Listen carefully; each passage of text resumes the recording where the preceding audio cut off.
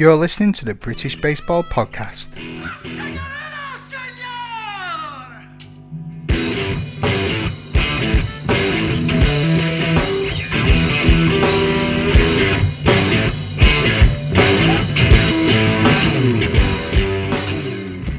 Hello, baseball family. Matthew here again with another episode of the British Baseball Podcast. And joining me today is a guest who played from 1993, starting off with the London Warriors all the way up until 2012. His sometimes volatile on-field temperament and undisputed status as being amongst one of the finest competitors of his generation made him one of British baseball's most compelling players to watch. Over his 10 seasons career in sanctioned competition, he hit .383 with a .585 slugging average and compiled a .750 winning percentage on the mound, going 33-11 with 22 complete games, with a 2.83 ERA, second best in British baseball history behind Simon Paul. These stats were compiled with many different ruthless performances, perhaps none more so than a complete game against the Bracknell Blazers in 2004, in which he registered 18 strikeouts, which is a modern-day record. And in 2009, at the age of 41, he was named the National Baseball League's most valuable pitcher and most valuable two-way player, having scooped a fielding award the previous season at third base. He was inducted into the GB Hall of Fame in 2014. Ladies and gentlemen, my guest this week is Mr. Cody Kane. Cody, how's things? Hi, Matt. Things are great. Thanks for inviting me to join you on the podcast. And so we have a little difference in our day. I've got a nice, bright, sunny day, and well, it's now autumn in England. Yep, you can tell straight away. It literally goes from being bright about this time to just being pitch black with no advance warning. So yeah, it's getting darker quicker and quicker. This part of the world. I don't miss the dark, gloomy days. I will say that. But you know, ironically, I'm playing and living in Arizona and still playing ball here, and we had 4 rainouts this year. So living in the desert, and we had 4 rainouts and 6 games affected by rain. So there you go. It doesn't matter where you are; Mother Nature follows you. Indeed. So, how's your week been so far? Everything going okay? Busy. You know, life is busy. You know, I've got, you know, new role and responsibilities here in the U.S. in the organic waste processing area, and it's really growing like crazy. And so it's an exciting time, you know, to be working in a growing space. Oh, that is interesting. But I'd like to know a bit more about you. But we're getting to here to talk about baseball, and I think the listeners would kick my buns if we talked about recycling for 45 minutes. So Cody, for those that don't have the pleasure of knowing you for as long as they have, aka me, why don't you tell us off about a bit about yourself, your family background, and how you got interested in baseball? Well, it started when I was 8 years old playing wiffle ball in the backyard with my dad, and you know, he introduced me to the game, and you know, when he realized I had some skills, obviously, because I was hitting balls, you know, over the fence in the back, and I took great joy in running around the bases multiple times as my dad went to fetch the wiffle ball I'd hit over the fence. It was only later I learned you're only allowed to run around once. But he took me down to a local Little League, and you know, I pulled out the only glove I had, which was one I'd borrowed from the neighbor, a 1950s glove. It's too bad I don't still have that. I think I lost somewhere in one of the many moves I've had in my life, but it was an old time glove. And that was my first glove, a 1950s, you know, old timers glove. And I joined a team, you know, at 10, I was league age 9 at the time, I guess.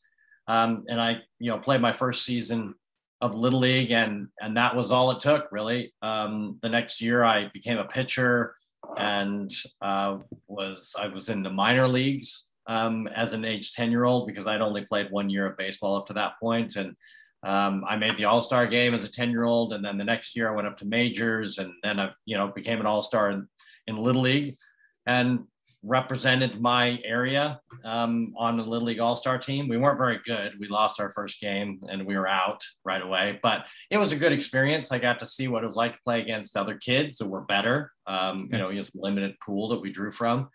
And I wanted better competition. I just kept playing. You know, I went to Babe Ruth shortly thereafter, which is the big jump to a bigger field.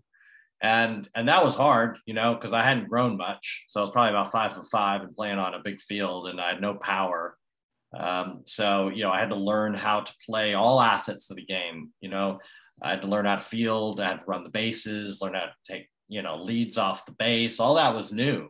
Ironically, when I came coaching to California, I moved to California in 2019 and started coaching a local travel ball team. And these kids were playing full baseball rules with leadoffs and pickoffs and everything from the age of 9. So it was quite remarkable to see these like miniature baseball players running around playing the game as it is played on a big diamond. It was quite interesting to see, because that hasn't been my experience, and that wasn't an experience in England. So we don't really teach the full baseball rules in England. We just teach the basics of Little League. And there's definitely an advantage to that. I mean, these kids, they were exceptionally talented, not necessarily very big, bunch of Latino kids, and they were small, but they had the fundamental skills. And, my dad told me that he thinks it was to my advantage that I grew late in life, because I got to develop my coordination before I started growing. Because some of the kids that I knew grew like 6 inches over a summer. So they lost all coordination and couldn't really play the sports anymore because they tripped over their own feet. But I didn't have that experience. And I slowly grew into the height that I am now, which is 6'1". But I was convinced forever I wasn't going to grow, and I was going to be small. And I don't think my parents will admit it. I even think my sister was 2 years younger than me, got taller than me at one point. And so, I just really thought it was never going to happen. So, when I did start to grow into my body, it started to help. And that was in high school, where I started to get to my full height and I started to throw hard. I'd gone to a baseball camp every year from Christmas to New Year's when I was in high school. So from freshman year through senior year. And it ended up, I got recruited to go play college ball there at Lewis and Clark College. But I learned so much at these baseball camps. And I ran baseball camps in England as well, because it can't be overstated the value of getting that external coaching and getting the insights of those who've played at a level that as a player I'd never played before. I got to see what was possible. I got to see what a good quality baseball player looked like. And they would have pro players drop in. Harold Reynolds, who is now a commentator for ESPN, he was a coach there. One of my contemporaries, Kent Bottenfield, who ended up playing 10 years in the big leagues, as a journeyman, won 18 games for St. Louis one year. He was, at my age. He got drafted, but he was tough. He was a guy I never beat the entire time growing up. There was always that one kid, and that was this kid, Kent Bottenfield. But when I got to college, it was, it was a very different experience again. You step up that next level, and, you've got the best of the best are now in college, if they haven't been drafted at, by this point, but you still got, the best baseball players. So I had to, again, kind of identify what are my strengths, what are my weaknesses, and I realized that, I wasn't throwing the ball 90 plus miles an hour. So I got to be accurate. I've got to hit my locations, and I got to learn different pitches. They taught me a changeup. Like, I never wanted to throw a changeup when I was younger, because I was sure that it just made it easy for the other player to hit it. But when I started to realize the value of throwing a changeup, it's now my favorite pitch to throw as a pitcher, because I throw hard enough where I can get guys, just chasing, slow pitches. So I found value in these camps and the tuition that I was getting all through, stepping outside of what was my just local team, right? Because that, it's hard to get coaching from your local manager, because, they got a whole team they got to worry about. You got to make sure their people are on time, the field's ready, you got the plan for practice, and you know what your lineup's going to be. It's a lot of work. You don't have time to spend individually with each player. So it's really valuable, and I can't recommend that enough. There's some opportunities in England. The camp that I used to run, sadly is not happening now, but, it was an opportunity to expose, players, new or more experienced, to new ways of looking at playing the game, and we all need that. We need a new refreshing view on how to improve our own abilities, whether that's in baseball or whether that's in the rest of life. That's interesting. So you mentioned there about, just want to touch one or two things with you, about you developing a new pitch and you never really thought you were going to change pitch, throw a change up. What tips then have you got for any of the young listeners that might be listening that are interested in pitching or that are pitchers? Well, I would say if you want to be a pitcher, then you got to throw at things. You know, when I was growing up, I'm not recommending this necessarily, but, I threw snowballs. We don't get a lot of snow in England, but up in the north, you get a bit more than they do in the south. I would throw acorns, I would throw dirt clods, I would throw baseballs, I would throw, pine cones, I would throw anything I could throw. I would always, pick points to aim at. I would get a ball, I'd throw against the wall. I would, make out a strike zone. I would throw to the strike zone. I used to throw to a tennis ball against the steps, in front of my house. Used to drive my parents crazy, I'm sure, but they never complained because they knew where I was. And I would throw at the steps. I'd try and hit the corner of the step so that the ball would shoot and I'd have to go run and try and catch it. So if it didn't hit the corner, I would end up having to field a ground ball. So I just developed all of these kind of games around throwing anything, really, throwing a tennis ball, throwing a baseball. And that was really how I got good at pitching, was just throwing things all the time, and I know sometimes we get stuck here. Kids just like, oh, well, I have practice once a week and that's all I'm going to do. I'm just going to throw once a week. Well, I guarantee you, if you're throwing once a week, you're not going to get better. You're going to get marginally better, but you really have to work on it. I'm playing in a league now and, I only throw every occasionally. And whenever I do, it hurts because I'm just not in throwing condition. Yeah. So, it happens, to all pitchers. You really just got to keep pitching.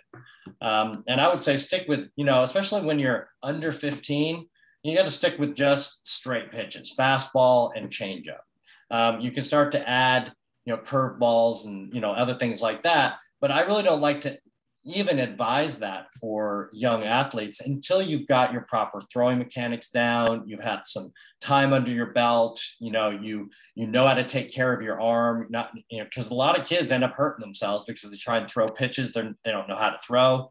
I was guilty of this. I taught myself to throw a curveball, and so instead of throwing like this, I started throwing like this. And what does that do to the elbow? That just totally torques the elbow. And at 14 years old, I couldn't even open a drawer with my right hand because it was so sore from throwing these little flipped curveballs up there on a big field. So I had to relearn how to throw pitches so I didn't hurt myself. But I lost, 3 months of a season because my arm was sore because I was throwing incorrectly. So a lot of that, I know Will Lintern, shout out to Will. He's working on some throwing mechanics stuff that he works with cricketers and baseball players. And he's a good kind of guy to work on that because he's got exposure with both. But I know in early days when I watched cricketers throw, I thought, oh gosh, they throw awfully. But then the Australians introduced a baseball glove. And then the Australians started to learn how to throw because they could practice throwing to each other without hurting their hands. And then they got to be better throwers. And they started to adopt that in the other cricket leagues, I noticed. So they use gloves. Ironically, they're specially designed cricket gloves. I don't know why that is, but what's different than a baseball glove? But of course, somebody's got to put their brand on it, right? Yeah, indeed. But it's a good shout that with Will. I did his off-season training program. And I think now that there are that many opportunities for athletes to throw and not have the excuse to not, like he had the ball in the sock and like taping a sock to your arm so you can just throw in your house, in your room. You don't even need a field or back doors. You could literally do it as long as you can extend your arm. And genius way of looking at it. Brilliant. And there's also bands. You can get bands and, you attach those to a fence and there's a whole sequence of, processes you can go through to strengthen your arm, to, simulate throwing against resistance so that when you do step on the mound after having had, month and a half of your crappy weather, you can't get outside, at least you've been emulating the throwing motion. So when you step on the field in February or March or whenever you can actually get out on the field, then your arm is not just like shocked into existence again. Like, oh God, my arm's sore for weeks because I didn't do anything for the whole off season. And now I'm coming out and I'm throwing too much because my arm feels great. And then the next day, oh God, I can't move. So that's the typical, British baseball player right there. Where the ones who want to progress and get better have got to do the off season work. It's got to be at least once a week. in the off season. Preferably you got to be doing something 3 times a week. And even if that's just running, or if it's doing some weight work, or it's doing, resistance work, using baseball fundamental movements, then you're missing a trick, because, the competition is out there doing it. If you're not doing it, somebody is doing it. Right. Yeah. Yeah, true. One other thing that you mentioned as well, I don't know if you can give me insight on this, but you said that you set up a baseball camp as well. What made you want to set up a baseball camp to start with? And what would you advise to anyone that may think, do you know what, maybe this is something that we could do within my region on a start one up? That's not me, by the way. If my family and parents, like my missus is listening, I'm not setting up a baseball camp. Trust me, I'm not that skilled. Just put that caveat in there. I had to do the same caveat when we were talking about starting a baseball club, and I worried looks from the better half. Like, I'm not doing this. Trust me, I'm happy in Manchester. Well, I set up a couple baseball camps over the years. So I went to one for 8 years, the Lewis and Clark Pioneer Baseball Camp, that I attended for 4 years and coached at for 4 years. I then set up my own Perfect Game Academy baseball camp that was run in Cobham at the American School there, and ran that for 5 years. I also set up something for London Sports, and I put on their hat, to give them a shout out, where I worked with them to do a off-season development program. It was gym work, but it was, for the 8 to 15-year-olds, and we would get a various number of kids would turn up each week. But the idea is, you get a set program that you run. We would do that, once a week. It's the best you can do. It's the best you can do. But that was something we were able to set up. I'm happy to advise anybody on setting up camps. I've had a lot of experience with it. I know what works, what doesn't work. I've tried things out by offering food, not offering food, just crazy things to try and, figure out what works with the community. And it's not the same, it's not going to be the same for everybody, right? If some kids can take a lot of baseball, others can't, and you have the same problem. You throw something out there in January or February, all these arms are sore. They come out and throw for a couple of days and their arms are sore. So a lot of what we do in camps is we work on the fundamentals. You work on getting your mechanics right and trying to do it the right way, because in the off season is the opportunity you have to work on the things you don't have time to do during the season. If you're in a slump, you might have to do something to change what's going on. But most of the time it's just a matter of time, you keep going back out there and trying. And in the off season, you want to get more power. You need to work on, some things getting started earlier, a little more torque in the upper body. Well, then you have to make a plan for that. You want to throw harder. You got to build more leg strength. You got to develop more torque, upper body, lower body, hip separation, which creates torque. So there's a lot of things you can use a camp for. Mental discipline. This is something I learned at a baseball camp. I remember we were sitting in a lecture room, in a college lecture room, and there was a hypnotist who came to give a talk. And mind you, this was in 1983. And so this kind of mental game of baseball wasn't really, caught fire yet. And it was still kind of early, sports psychology.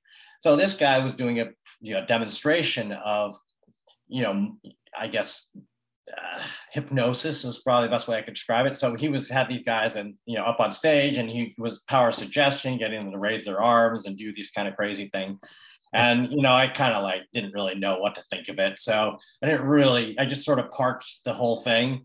But at the end, they gave us a pamphlet, and that pamphlet was how to do self-hypnosis. And for some reason, I just put it in the bag of everything else I collected from the camp, and, went home, and I didn't think much of it. And I went to my freshman year at high school baseball, and I started the season, made the team, started the season hitting 1 for 13. And, I had thought I was for sure a professional baseball player. This was my vision in my life, for myself. I was going to do anything to be, be a Major League Baseball player. And all of a sudden I started my freshman year of high school 1 for 13. I mean, I really didn't even know what to do. I didn't have any answers. The only thing that popped in my head was this brochure that I had got, this pamphlet that I got from this self-hypnosis like session. And I went and found it, dug it out, and I started following it, right? And I did exactly what it said, the night before my next game. I then went out to the field and I separated myself from the rest of the team. I sat on the bleachers and I went through this mental, process. And my buddies were making fun of me, and I said, I don't care, man. This is life or death for me. This is like, I'm going to be figuring this out, or I'm not going to be playing ball anymore. Yeah. And in that game was arguably the best game I ever played in my life. Ended up going 6 for 8 with 10 RBIs. I pitched the game and we ended up winning 33-3. So nice. I went from having the worst season to having one of the best games that I ever played in my life to date. And that just woke me up. Honestly, that woke me up to such an extent that I said, okay, well, every single game, I'm going to be doing this. And then I got to the point where, okay, well, rather than just every single game, what else can I use this for? Well, I can use this for my schoolwork. I can set a goal. I can work towards a goal. I can visualize myself being successful in taking a test environment. And I thought, okay, I'll try that. And so I started to do that in high school. And I started a little bit slow in high school, not great grades. And by the time I finished, I was a straight A student because I basically applied the same principles that I used in baseball, and the visualization techniques and the predicting my own future techniques that I learned in baseball. I applied them in other parts of my life. And the results have been miraculous. I mean, I can say nothing less than that. And there's lots of studies out. There's lots of anecdotal support for visualization, affirmations. There's also a lot of clinical and scientific research behind this. The CIA has recently declassified a lot of information where they talk about how you can use the mind to control your state, and how all the testing that they've done for lots of years on controlling the human brain to get it focused. So, there's a lot of examples of that in our modern society today, really, about how utilizing the mind and visualizing yourself being successful is really what it is all about. If you do not incorporate that as an athlete, you will not reach the highest levels. That is just a fact, because all the most successful athletes utilize positive visualization. That's amazing. Wow. Just think what happened if you just bin that pamphlet without even when I'm sliding doors mode. Can you remember what was on it? And let me get a pen and paper. Well, actually, you know what? I wrote a book called The Outstanding Youth Coach. And it is available on Amazon. I'm not selflessly plugging it, but all of this stuff that I have learned, and I tried to translate into a document that a coach with limited experience in whatever sport it is could apply to the sport that their child or the sport that they're coaching. So, a lot of times as a parent, you get yourself in a situation where, hey, I wanted my son to play baseball, but he played, a little bit of baseball and then said, no, I want to play football. That's what I want to do. All my friends play football. And he was good at it. Okay, well, the first death for me was the death that my son was not going to be following my footsteps playing baseball. Okay, I can get over that. But now I want to talk about football. How do I make him the best football player? How do I help him to become the best football player? I didn't play football growing up. I had one game and decided it wasn't for me and went back to baseball. But, I know that there's the same concepts of mental discipline apply for any sport, whether it's an individual sport like tennis or swimming, or whether it's a team sport like, football or baseball or basketball or cricket. So, the same fundamentals apply. And what I tried to do is incorporate all of that into assisting coaches to help those players that have, challenges, and those players who are skilled and they're pushing the envelope. What do you do with those players? What do you do with the player that's better than everybody else? If you're a coach, you don't have any experience in the sport, help, right? So what you can do as a coach is you can work on the mental side of the game. And that's just as important, if not more important, than the physical side. Yeah. There was an experiment that was done, and I talk about this in the book, where there was a research scientist who who took 3 control groups, and they had them all shoot free throws. And the first group, they took aside and they said, right, you're just going to do nothing for 1 month. And then you're going to come back and we're going to shoot free throws again.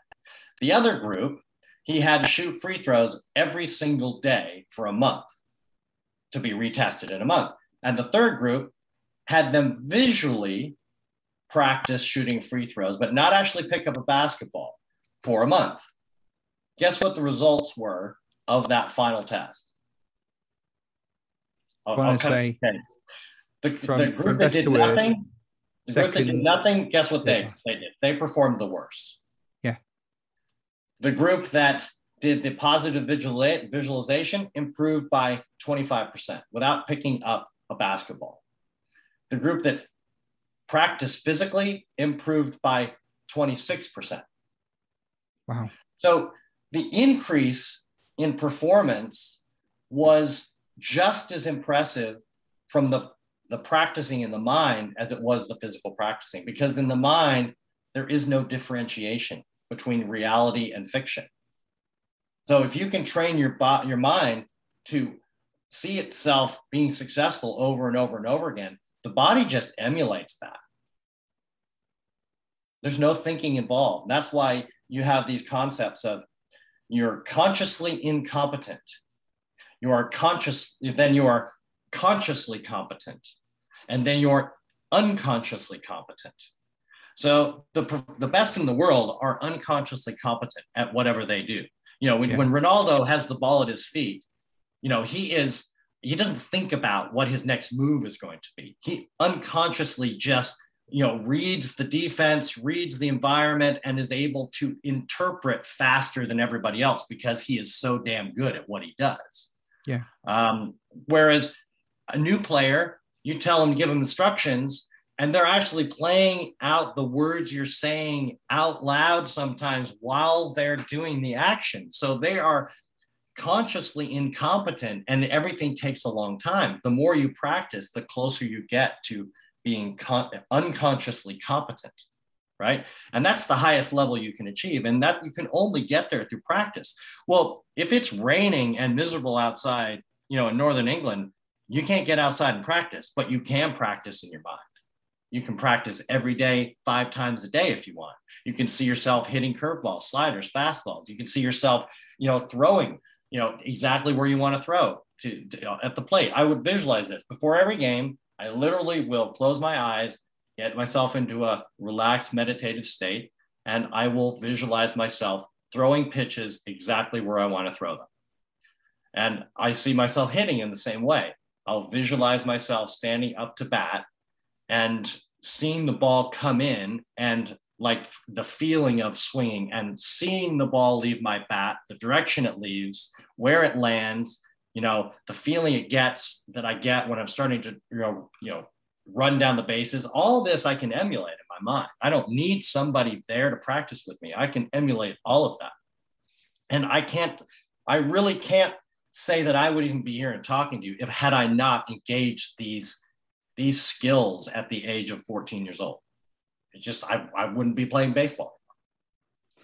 That's incredible. So like, I'm definitely incumbent of walking incompetent. Like, you can ask anyone that knows me, anyone that listens to this, and they'll tell you. So where could I start then? Because I lack massively in self-confidence. I'm also not the greatest of baseball players at the ripe old age of 40. I suffer from drop ball syndrome quite a lot. And most of that is in my head, because I had a head injury not too long ago. So I worried that the ball was going to hit me in the head. So I've dropped so many fly balls in important games and important innings where I don't want to be letting my teammates down. So where can I start? What's the starting point for someone who wants to get involved in this visualization and more positive outlook, I suppose? Well, it's practice. It really is. I mean, you know, you can do the same thing before you go to practice. You can imagine yourself hitting the ball. You can see yourself hitting the ball and what that feels. You can imagine what that feels like, because you know what it feels like to hit a ball. You presumably know what it feels like to hit a ball hard for you. Just about. Yeah. But, that's what you have to go back to. I always, when I talk to students, young players, I try and get them to, when they do it right, I try and make them stop right then and remember exactly what they felt at the time that they did it right. To stop, really consciously internalize what that felt like. And at the time they do it, they're not thinking, they're just doing. And that's exactly where that comes from, is not thinking, just letting the body do what it's supposed to do. But it's being able to recognize when that is happening. Because when you're consciously incompetent, you're always trying to fix everything you're doing all at once. And it's hard. It's because you get frustrated because you're not doing this right, because you're focusing on this. And so we have to keep it really simple. Just keep simple goals. Maybe it's about where you're positioning yourself. Then maybe that could help, because maybe you're not in the right place to be able to read the fly ball, or, there's any number of ways that you can help yourself on the field, how to anticipate a little bit. That's one thing that I noticed in Britain.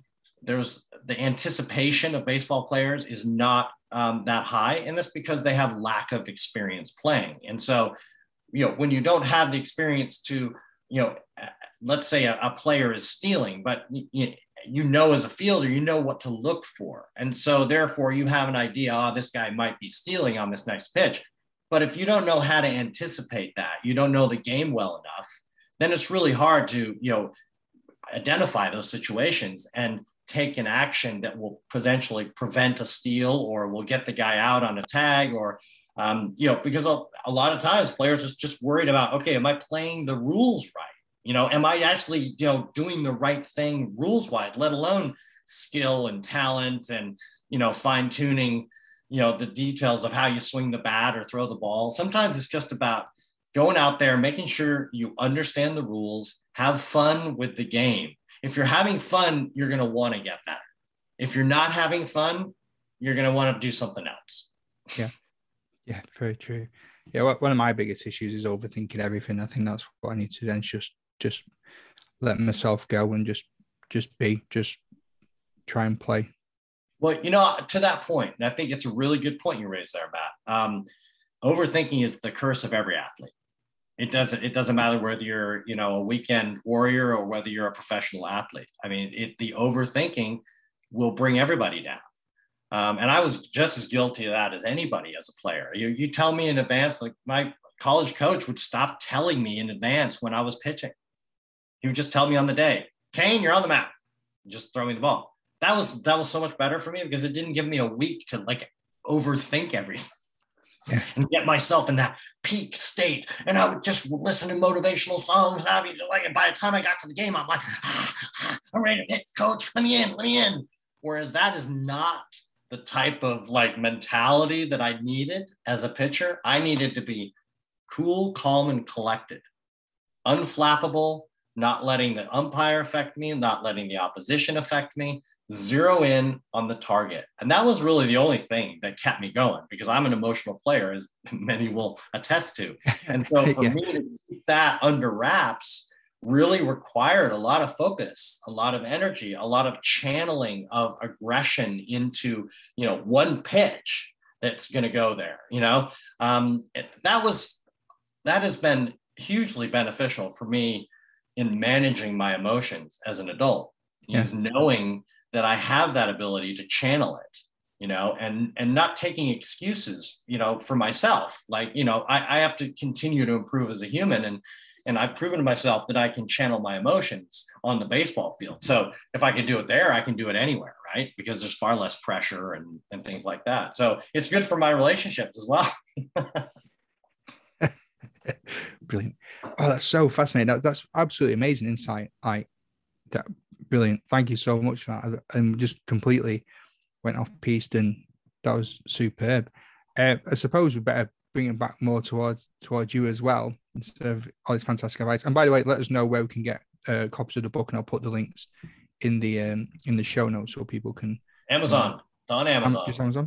All right, I'll put links on Amazon in there, and Christmas just around the corner. Or well, depending on when you listen to this, it could be birthdays, anything. Don't wait for an excuse to treat yourself, people. So how did you end up playing in Britain? What was it that attracted you to playing baseball in this country? Well, I was living in Taiwan at the time when I basically got the call to, well, I volunteered to open an office for a publishing company in England. And so I basically took the job. And then when I took the job, I didn't even know they were playing baseball in England at that point. And I went to the American club where my roommate worked as a tennis pro. And I picked up the USA Today, which was my Bible for all things sports and statistics, because it was the only source of information I could get in Taiwan. And just so happened, I opened it up and there was an article about British baseball. And a guy named Brad Thompson, who ran the London Warriors. And so I literally cut out the article. I still have the article to this day. And I brought it with me on my way to England. And there was no internet at that time. It was 1993. And so I turned up in England. I, looked up the name of the company that Brad worked for and got hold of him on the phone. And one thing led to another. And I was playing with the London Warriors in my first season.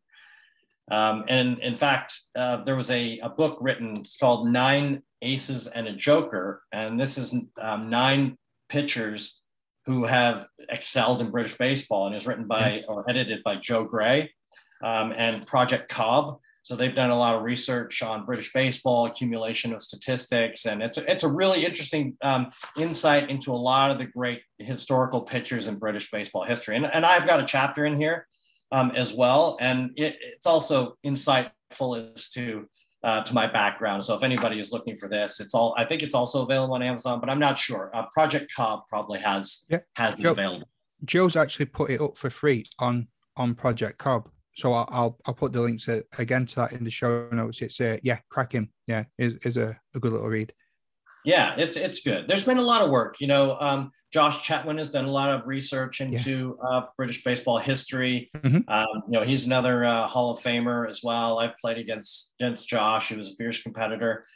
So he's written a lot about baseball, actually, especially in Britain. And, so there's been some stuff done, some really quality stuff. Yeah, exactly. Yeah, that's Josh's book there. For anyone that was looking then on YouTube, you probably got a slightly flash on my stomach because I was reaching up on the bookshelf to get this one down. So I apologize. That's one way of getting the explicit tag. So that was more about the history of the game in Britain and kind of what it was like, one of the old teams in history. So it's a snapshot of our past, but with also references bringing it to more current, baseball playing and records. Yeah. So there's a host of things out there as well. Yeah. The one thing I noticed on Cobb as well is there's a lot of fanzines on there, and there's Line Drive, and it always talks about the Warriors and the Enfield Spartans. What are your memories of those games? Oh, what a great time that was. When I first came and played in 1993, we ended up in the finals against the Enfield Spartans, and pitching for the Enfield Spartans was a gentleman by the name of Rob Nelson. Yeah. Now, Rob Nelson is infamous, because he invented Big League Chew with Bob Fountain in the Portland Mavericks bullpen, when, as he said it, at one point they announced him starting and they said, and starting today's game, 41 days between starts, Rob Nelson. So he was quite a comedian, and that was that team. It was the Inglorious Bastards, I think is the name, or something like that. It's a Netflix Bastards of baseball. And it is fantastic. And Rob Nelson pops up in there. But basically get back on topic. So, in the final, we ended up playing Enfield, and who do I pitch against but Rob Nelson? So my first final in Britain is against Rob Nelson, and it ended up an epic battle that Warriors ended up winning 2-1. And it was fantastic because here was a guy who had literally created a life for himself to play baseball his whole life. So he created Big League Chew. He was living off royalties of its sale, and he traveled around the world playing baseball. He played in Australia. I think he was even in New Zealand at one point. He played in Holland. He played in England. South Africa. South Africa. He played all over the place. So quite an amazing character. And ironically, not ironically, but we're still in touch. And, he ended up moving back to Portland, Oregon. And I saw him a few years back at a baseball camp from my, or it was a coach's camp that my ex-coach at Lewis and Clark put on every year.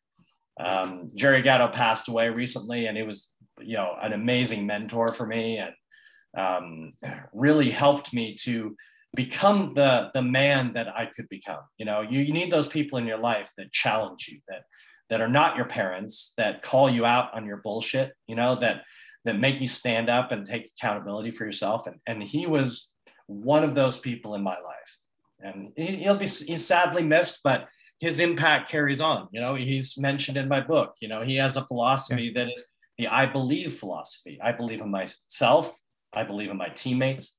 I believe that through hard work, I will achieve success. And I believe something good is going to happen. So this is still with me, 30 odd years later, and every one of my teammates, it's still in their lives. So to make an impact on players that is still a part of them 30 years later is a true testament to the type of coach that he really was. And I couldn't make his funeral because I was in Brazil, but there were over 1,000 people at his funeral, it just says everything, the kind of impact that a coach can make on their players over the years. So if there's anything I aspire to is that kind of an impact on the players that I coach. Because if you can impart something, just one thing that they take away with them, then, I've done my job as a coach. And go back to Rob Nelson, he just recently ended a camp that he'd been running for 25 years or something like that on the East Coast. So he's another one who was a student of the game. And that was really my introduction to baseball in England. I ended up meeting the inventor of Big League Chew and beating him in the final of my first season in England. Was like, oh, I'm addicted now. I love British baseball, right? And that just started my passionate involvement. And I did everything in baseball. I mean, I was on board of BSUK for 7 years. I was the commissioner of the British Baseball Federation. I basically introduced a lot of ideas that are now in place now. And I played at the highest levels. I played at the AAA level. I've won many championships. It's been a really fantastic experience. I got to continue playing a game that I love, and I'm still playing the game that I love. And I'm 53 years old, and I'm playing in an over 50 tournament in October. And we're the defending national champions. So, it's, and guess what? I moved to Arizona. What's the first thing that happens? I look up a baseball team. Okay. And because of my relationships, I was introduced to a team right away. Joined the team. I've got instant friends, and on Sunday I went, tubing down the Salt River. And it's great fun. There's not much to do outside, in the middle of summer here. There's not a lot of water, but there is a river, and you just rent a tube and, float down the river for 4 hours. And so I've been doing that with some of my teammates, and it's been, baseball has allowed me to meet people. It's allowed me to learn about myself. It's allowed me to learn how to win gracefully, how to lose gracefully. It's taught me a lot of things that I just use on a daily basis, and friendships that I've created, whether it's on the softball field in Hong Kong, whether it's on the baseball field in England or the baseball field in America, they're still with me. These people are still in my life, and that's the one thing I think that's, I'd like to see more of in England is I'd like to see the fraternity of baseball and softball get closer rather than the political, strain that seems to always be on baseball and softball. If we started thinking of it, of having our small community and who within this community is the carpenter, that I can turn to, who's the plumber that plays on, the team that we play against, every 3 weeks, who's the architect, who's the lawyer, who are the people that I see every day on the field that I can ask for help in my other parts of my life? How do we support each other in that way? That's what I would really love to see in the British baseball community. I would love to see a lot more love and a lot less hate, a lot less, I know the best way to do it, and more of, hey, I'm open to learn and hear new ideas and work with people to produce a solution to getting the passionate players on the field and keeping them on the field. How do you think that could start then, in your opinion? This is tricky, right? I'm a long ways away, so I can stay out a little bit of hot water here. But I think there's just the game has to move on. Yeah, and there are some people that I think have been involved too long, and they need to let others step in. They can still guide. The problem that you find in British baseball is people do it for so long, and then they get so jaded because they do everything. And then they get frustrated with everybody because, they're doing all the work, because there's no succession planning. There isn't like who's going to take over the mantle when a person leaves. Like the London Warriors folded because our managers, Alan Smith and Brad Thompson, they'd done it 25 years. They'd had enough, right? I can understand that, right? I mean, everybody has enough eventually, but without a succession plan, it becomes hard to maintain a club. Now, and hats off to the London Mets. As much as I, competed against the Mets on the field and don't always agree with the way they approach the game, one thing they have done repeatedly is that transition has always been there. There's always been somebody to pick it up. So the program doesn't drop off. Now, programs have a lifespan. I mean, it's just the way things are. But for the moment, the Mets are the powerful squad. They're in London. They have access to the greatest number of players of all the other clubs. They should be the best team. Frankly, they should be. And they have developed a good program, and they're supporting the community, and they're bringing the kids up through the system. And that's the way it should work, really. And there isn't one person over there running it, right? You can't say, oh, the London Mets is. It isn't and is. It's a group, and they have, and they struggle with their own issues internally, but, the bottom line is they've seen success because they've been consistent. And that's the game of baseball. That's the game of life, really. You remain consistent and you keep doing things. You may not get immediate rewards, but in the end, you're going to realize the benefits of that consistent work. Oh, thank you. Cheers for that. That's very insightful. There's so much then that you sort of touched upon that I really want to come back to. One of them being about the coach as well. What do you think makes a coach so memorable and impactful? Like, do you say that you'll never forget some of the finer teachers that you have from like school? I can remember one of them because he looked like Super Mario, and I can't remember his name now. Brad Thompson.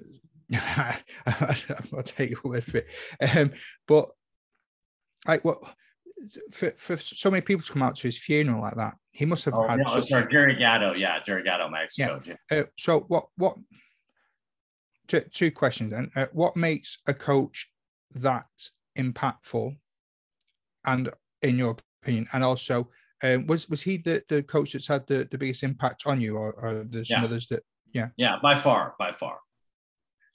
What? That's a really good question, Matt. And it's a hard one to encapsulate in a single phrase, but I would say that probably from my experience as both a player and a coach, it's an individual relationship. Yeah. Every player is different. They're going to be motivated different. They're going to have different learning styles. I talk about that in the book too. Are they a visual learner, an auditory learner? Are they a kinesthetic learner? And, sometimes if a kid doesn't learn the same way that us as a coach teacher, the way we learn, our assumption is they're not listening. But the reality is they're listening in their own way. And so we have to understand how our players work as a coach. And if you can get in each player's head and you start to learn what motivates them, what are they scared of, what are their goals, what do they want to be better at? And, and as a coach, you have to tease this out of young people because they don't know how to answer these questions because they've never been given directions on how to answer that question. What does that mean? You ask somebody, oh, well, so what's your goal? I want to lose weight. Okay, well, how much weight? Well, I want to feel better. Okay, well, how much weight will make you feel better? Well, there's no specifics in any of this, right? And so you find most goals just are empty goals because there's nothing specific about it, and there's nothing to connect to. And I think that a good coach is able to help a player, first of all, figure out what they want to be better at, and then work with them to create a plan that will help them get better. And that's where the coaches really make an impact. Whether that's an emotional support system, whether that is a physical thing, whether that is a statistical type of thing we're looking at, it could vary. It really is different for every kid. And I think that's the benefit of having the relationship between the coach, the parent, and the child. And one of the things I want to do in this book is keep the vernacular, the vocabulary the same. Because if you've got the same vocabulary with the coach and the child and the parent, now you're all speaking the same language. Because oftentimes we'll find, a kid goes out and talks to his coach, he comes back with new terminology. A perfect example is the education system. They're teaching all these new ways of doing math. Well, my kids were coming home with this new math homework, and I'm like, well, you do it like this. They're like, no, Dad, you don't do it like that anymore. I'm like, well, shit, I can't help you then because I don't know the new way to do it. So, that's really about, the coaches have got to spend that time, right, with each player, and they have to work with the parents. We have to, if there's goals that are in place, well, let's make sure everybody knows what the goals are, right? And I used to spend time with some of the kids that I was doing some private coaching with, and we would go through their goals. What are your goals? Not just on the baseball field, but also in school. What about your relationships with your parents? Do you have a goal there? Would you like to have a better relationship with them? What might that look like? What could you do to improve that? So we started to use this goal setting technique as a way to look at the whole, one's whole life and look at it like that. And one of the players that I worked with, he really took this to another level. I mean, he really did. He wasn't the greatest baseball player, but he definitely worked harder than anybody else, on his team. It was, a player, James Barinello, who was on, the Cobham Cougars. Yeah. And, as a senior, he made the starting squad as a pitcher because he just worked so hard. And he ended up getting into Elon to go to college, and he had some learning difficulties. He didn't know if he could get in there, but he made it his goal. And he ended up getting in there. And we had these conversations. Well, is this too big a goal? Or there's no such thing as too big a goal. There's only such thing as too small a thinking. So if you set your eyes at the moon, well, you might not make it to the moon, but you're at least going to make it, higher than the tallest skyscraper. And that's pretty damn good. So it's really about, trying to give yourself every opportunity to succeed. And that's what a coach should do. Give a player every opportunity to succeed and be their number one fan, right? Challenge them when it's needed to be challenged. And I can tell you right now, and I'm guilty of this as a coach, you can't coach on the field. You cannot coach in the middle of a game. It's too late. If you haven't done your coaching prior to the game, you're not going to help a kid by shouting out there as he's walking to the plate. Keep your elbow up, watch the ball, swing hard. None of that it's all meaningless to a kid who's walking up there just worried about getting hit by a pitch. And he's got to listen to dad or mom or grandpa or uncle or brother shouting at him to think about all these millions of things. What have you just done to that kid right now? He's a mess. Either he's learned to tune out, his parents, which they're really good at that. But, sometimes they don't. And then they end up just looking a mess and they're upset because they let everybody down. Yeah. And if we're as coaches, we recognize the fact we want our kids to succeed. So do I expect them to succeed if I'm coaching them every single step of the way? Same thing happens in football, right? The coaches shouting from the sidelines, parents shouting from the sidelines, kids don't know whether to listen to the parent or listen to the coach. They're running right and then running left and they lose their man. And next thing you know, the goal gets scored because there's too many coaches. And the same thing happens in baseball, right? You're not going to teach a kid to pitch while he's on the mound in a game.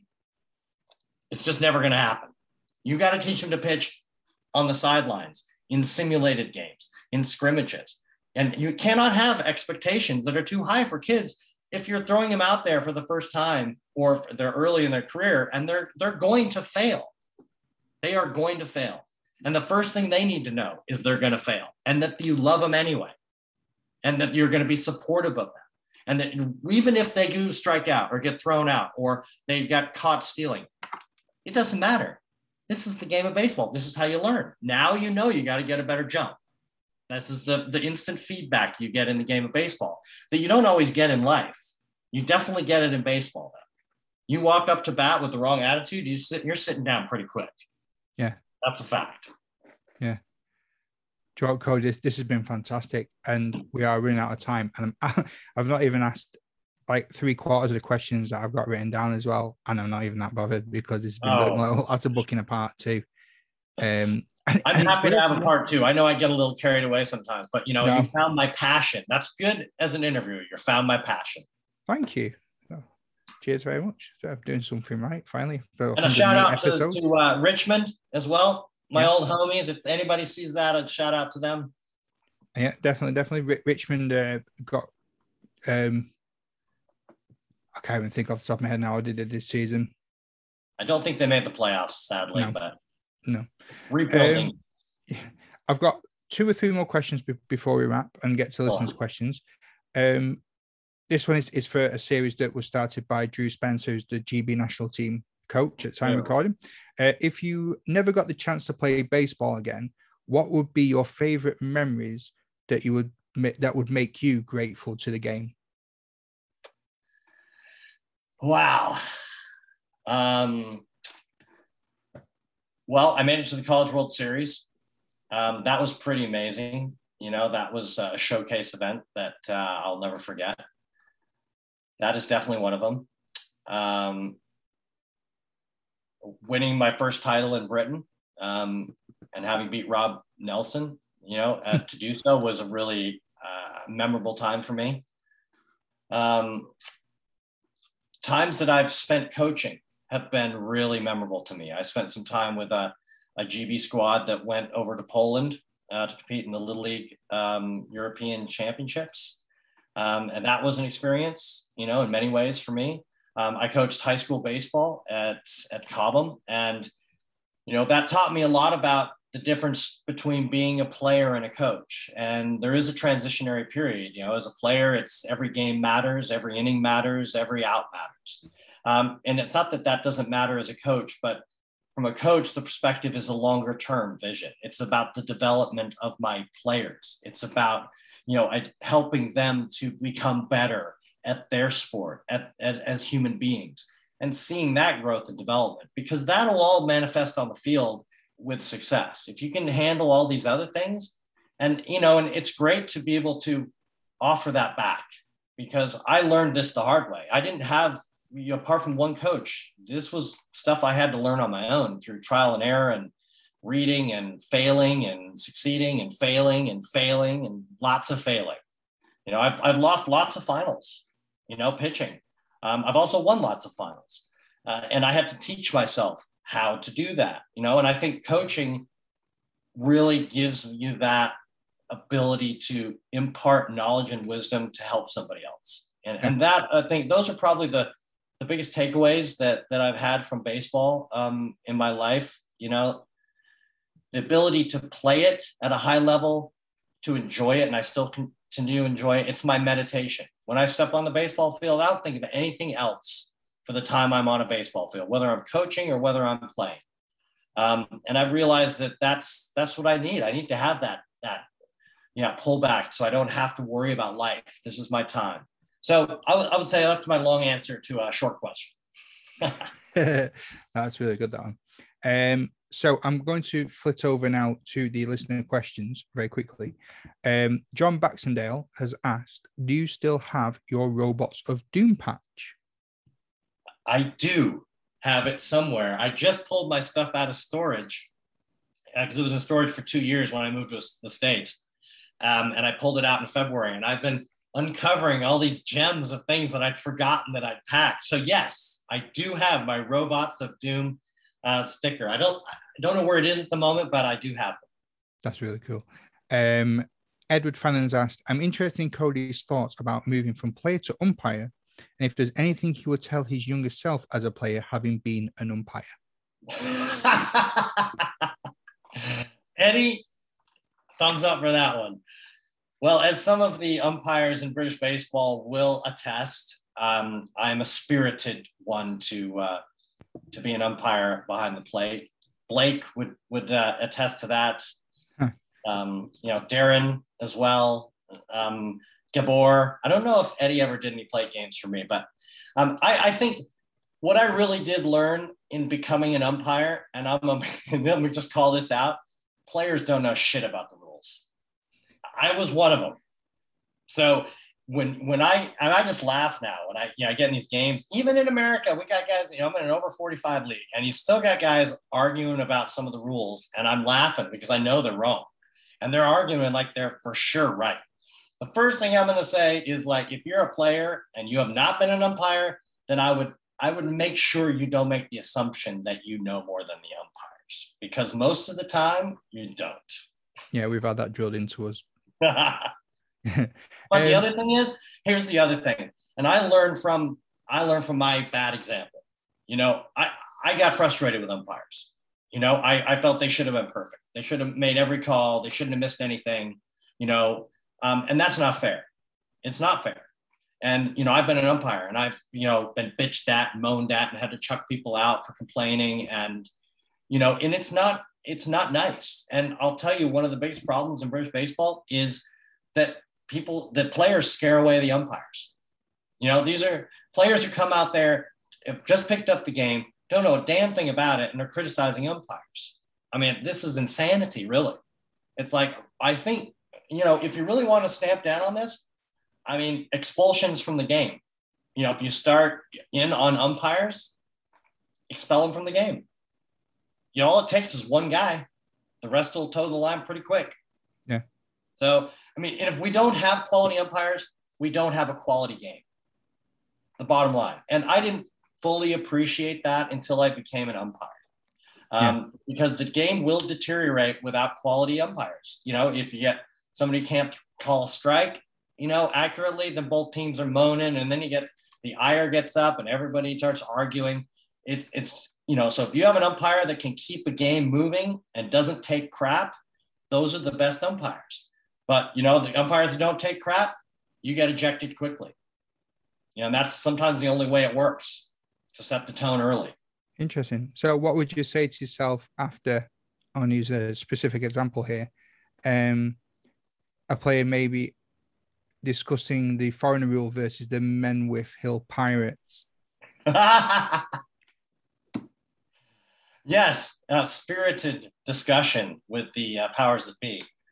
I mean that goes back to a flawed rule that was uncovered, at that time, which was 1995, I believe. And at that time, there was still a foreigner rule, and the London Warriors had made the final, and we played Menwith Hill, which was an American Air Base team, which was 100% American. And, I felt unfairly we were constrained by a foreigner rule when we were playing a team that was 100% foreigners. And I think it made a difference in the end of the game, frankly, because, I don't think we could field our best team at the times we wanted to field it, and we all lost by 1 run in 2 games. Now, the way I handled that could have been done much better, in fairness, right? And we did address that in the offseason. We abandoned the foreigner rule, and it hasn't been implemented back since. And I think that's for the betterment of the game, frankly, because, the British local players, they're going to want to compete against the best competition. No, you're not going to get better if you're not competing against the best. So if you limit the number of the better players that are available, then you're not going to be competing against the best. And I always wanted to compete against the best, so I imagine if you're going to get better, that's the way it works. Otherwise, go play softball, have fun, drink beer, Nice support. David John Martin Byers has asked, I'd be interested to hear his views on the differences between UK and US players, and what can we learn from each other? This is interesting. I've played in 2 leagues since I've been back. One was in California, it was an over 38 league, and then in Arizona, I'm an over 45 league. I played in national tournaments, over 50 national tournaments. Well, let me start with the similarities. No matter what the age group, all the players are like little boys. They have to be managed. They have to be told where to be. They have to be scolded into paying their dues. They have to be scolded into being on time. It's the same stuff. So, we're all the same, really, this side of the pond or the other side. I think Americans know the game better than the Brits. They know the rules better. They played it longer. It's part of society. So, it's to be expected, frankly. But I think that one of the big differences between the two countries is if you want to earn your spot in the States, you got to work hard for it. You want to represent your country, you got a lot of competition for it. You want to make the starting squad on your high school or your college team, there's a lot of competition for that. And you got to be bigger, stronger, and faster than everybody else because nobody really remembers who finished second. And that's the philosophy in America. In England, I don't believe it's the same philosophy, frankly. I think, and I'm not necessarily one is better than the other, but I'm saying that, in Britain, let's look at the national team. It always has sort of amazed me that when you're talking about the local talent, there's a limited pool. Right. And so if guys have made the national team before, is there incentive for me to get that much better? Am I really competing against, that many guys coming up, and I think sometimes it becomes evident on the field, the lack of preparation and the lack of strength, the lack of speed, that's just, it comes with practice. It comes with programs that are practicing more than once a week. It's got to be, multiple times a week. And I think that's really the difference. It's just you can pick up the game as an 8-year-old and you can be just as good as somebody who's from America. If you're the gene pool you're tapping into is the same. The difference is just the opportunities to play. That really is it. And there's more opportunities to play in America than there is in England. And so people get better faster. And that's really the bottom line. Giovanni JP Quixote also asked something very similar and said, what Dave said. So I didn't want to not have his question acknowledged. It was pretty similar to what David Martin-Byers had said too. And that's pretty much it. That's all we've got time for. So it's tradition on the show to have the guests have the final word. So Cody Kane, the floor is all yours. Anyone you want to give shout outs to or any parting advice? Well, first of all, thanks, Matt. It's been my first British podcast, so I'm grateful for the opportunity. It probably droned on too long. The guys are going to be trying to cut me off. Maybe you can edit it and make me sound better. No. If anything, I'll be cutting myself out. But a shout out to all my friends in British baseball. I miss you guys. There is something to playing the game over there that doesn't exist here. There's a camaraderie. There's it's part of the lifestyle, the fabric of people's lives. And I think that's, it does exist here, but it's a little more impersonal. And it took me time for my team this summer team to get to gel. And we started 1-7 and we almost made the playoffs in the end. But, it took us, building a relationship, having fun on the field. Right. And this is a bunch of guys who hadn't played together. And, you have to work hard all the time. Right. To make that chemistry work. And if the chemistry there and you like your teammates, you're going to play for your teammates. And, and that's why I've had a lot of fun playing because I really enjoy my teammates. My Richmond players over there, a shout out to those guys. Great program. I was really grateful to be part of that. London Warriors program, Alan Smith and Brad Thompson did a great job there. And then a shout out to the GB national team as well, because they did a really great job, finished the, highest result since 2007, I think. I saw some exciting games against the Belgian team. My heart was in my throat, but eventually Messer came out and threw strikes and shut it down. So I was grateful to see that. And so again, shout out to those guys and to national team coaches. They've done a great job with that program, and I'm really proud to see the results that they came out with. And again, thanks for your time again, and I really appreciate it. And No. Fine, thank you. Like you've got the name that sounds like a superhero, Cody Kane, and you've been a superb guest. It's been fantastic. And here's my new team. Well, not new. I'm playing on these guys in October for the national championship again in October at the NABA World Series. So let us know how you get on. Yes, I will. Lovely stuff. Cody Kane, thank you very much, and I'll chat to you soon. All right. Thanks, Matt. All the best.